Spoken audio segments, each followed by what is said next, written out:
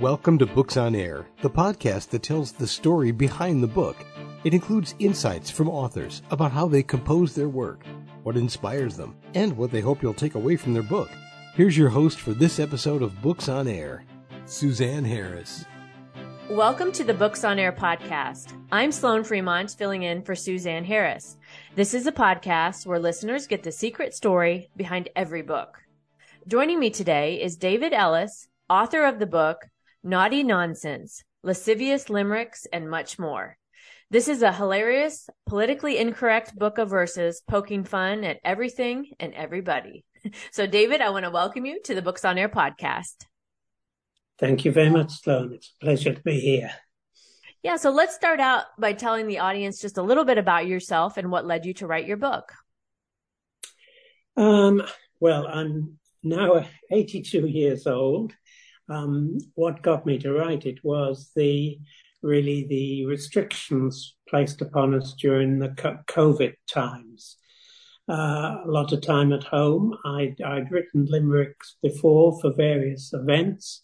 I collected them all together, spent a considerable time making a lot more of them, and decided I might as well put them into a book, plus a number of longer verse poems as well. Yes. And so is a limerick the same as a poem, or is there a difference? It's a specialized little poem of five lines, with the first two lines and the fifth line rhyming, and the middle and the third and fourth rhyming. So I could give you a very quick example if you wanted. Sure. Let's hear it. A sex-hungry farm girl named Kay would take a new lover each day. When they said, "You're a sinner," she replied, "No, a winner, every time I leap in the hay." So. Yes. So the topics of your, as I said in the beginning, your book is basically pokes fun at everything and everybody. So is there specific themes that you cover in general, or do you really just have different limericks on a variety of topics? Well, in the limericks, I do have quite a few selections. For instance, first section, the longest, is on sex. Then there's alcohol, various vices, food, music, and other arts, sports, oddities, politics. So it covers quite a gamut of basically subjects. All the things that people are interested in. Yes. Yes. And so poking fun at everyone and everything, talk about that a little bit, about why your limericks poke fun. Is that your general nature? Do you joke around a lot, or what led you to do that?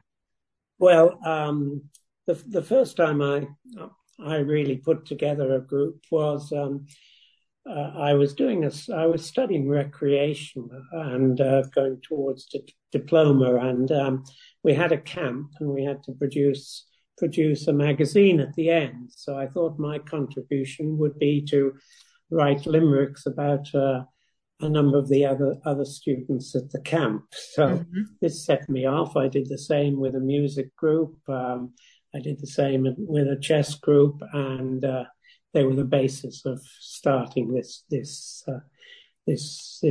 book. So. Yes. And so tell us also about, with your limericks, about the accompanying images that you have, the drawings. I can see them in your background there, in your photos. Yes. Curious about that. I advertised for an illustrator, and through contact, I got through to this young illustrator in the United States, called Rosie DeWoo. She's a professional. She came originally, I think, from Australia, and I was very, very glad of her work, and appreciated that she really helped to make these poems stand out. Yeah. So can you read a couple more of the limericks for us so we can get some examples of your work? Yes, I'd be glad to. perhaps a longer one I can get in. Now, there's always humor in anything, even in the most serious subjects.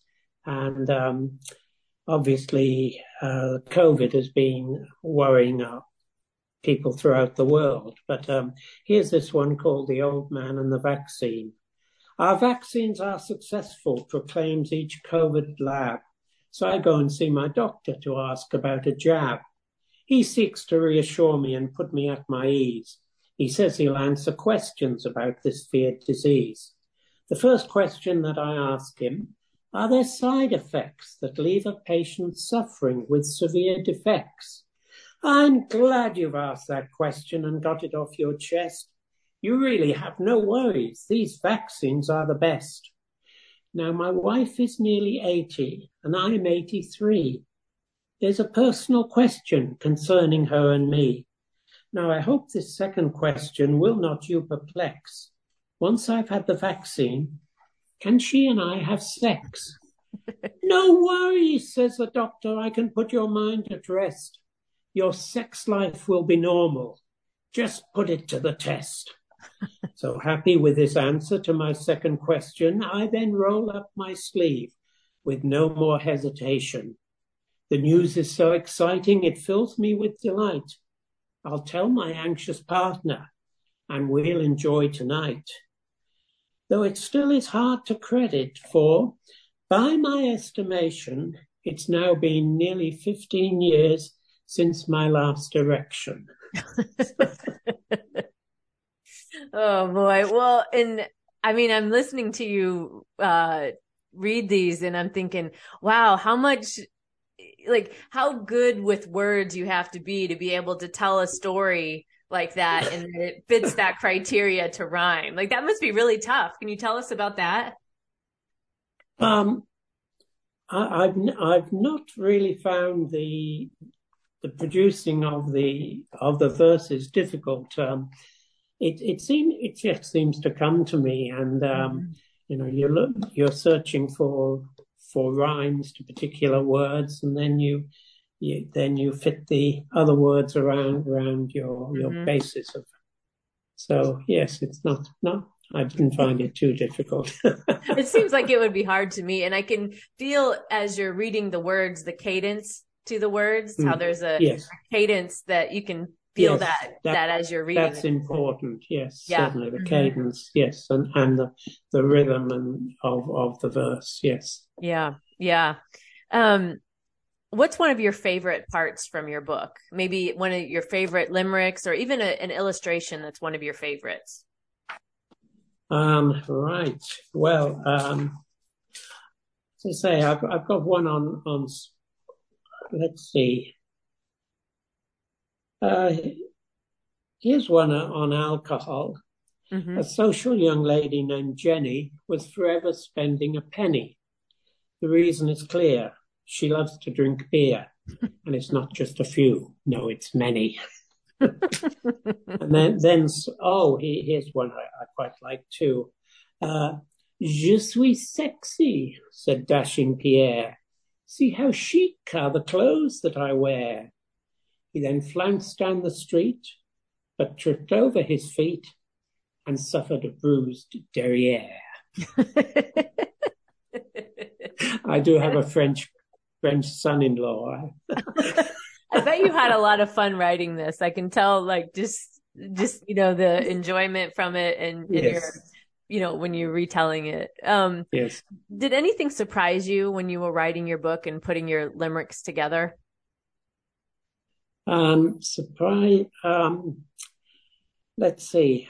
It's hard to think. I suppose more surprised by really how the verses came to me without really.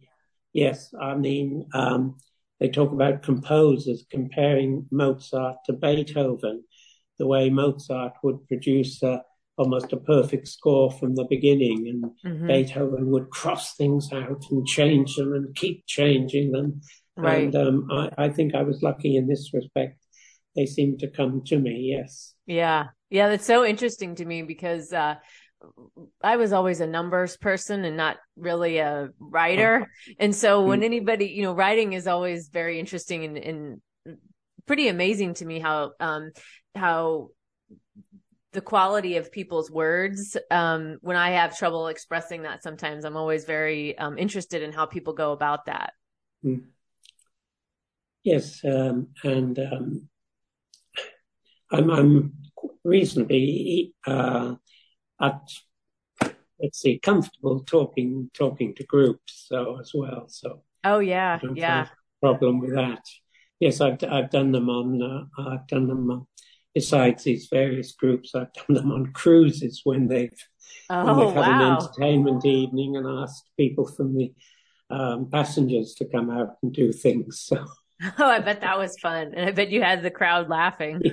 yes. What would you say sets your book apart from other books? Well, I think the fact that very often limericks are just the sole content of the book, Yeah. whereas I've got half the book longer poems, and on quite serious topics. I mean, it's not all fun. Some are quite serious, and I hope one or two might be inspirational. I've done one about this very elderly Englishman. I don't know if you heard about him, Sir Tom Moore. He tried to raise some money for COVID research. He hoped to raise a couple of £1,000, and he walked up and down his garden day after day after day after day, and he used a walking frame or Zimmer frame to assist him, and he became a worldwide hero and raised millions. And the Queen knighted him, and unfortunately he caught the virus himself and died at 100. So I've done a poem about him. So it's not all fun, but some quite serious. Yes. Yeah. And so who would you say your book would appeal to and why? I think it appeals to anyone who likes humor, particularly people who are not in any way prudish, because a lot of the subjects they get quite bawdy. So certainly, so there's no age well, I'd say no age restriction. It's not suitable for children, but no age restrictions for adults, certainly. So yes. Yeah. And the topics, again, like we talked about at the beginning, just a little bit of everything. And these are all things that, you know, we all deal with. So, David, I want to thank you for joining us today on the Books on Air podcast. Before we close out, what do you hope the readers learn or take away after reading your book?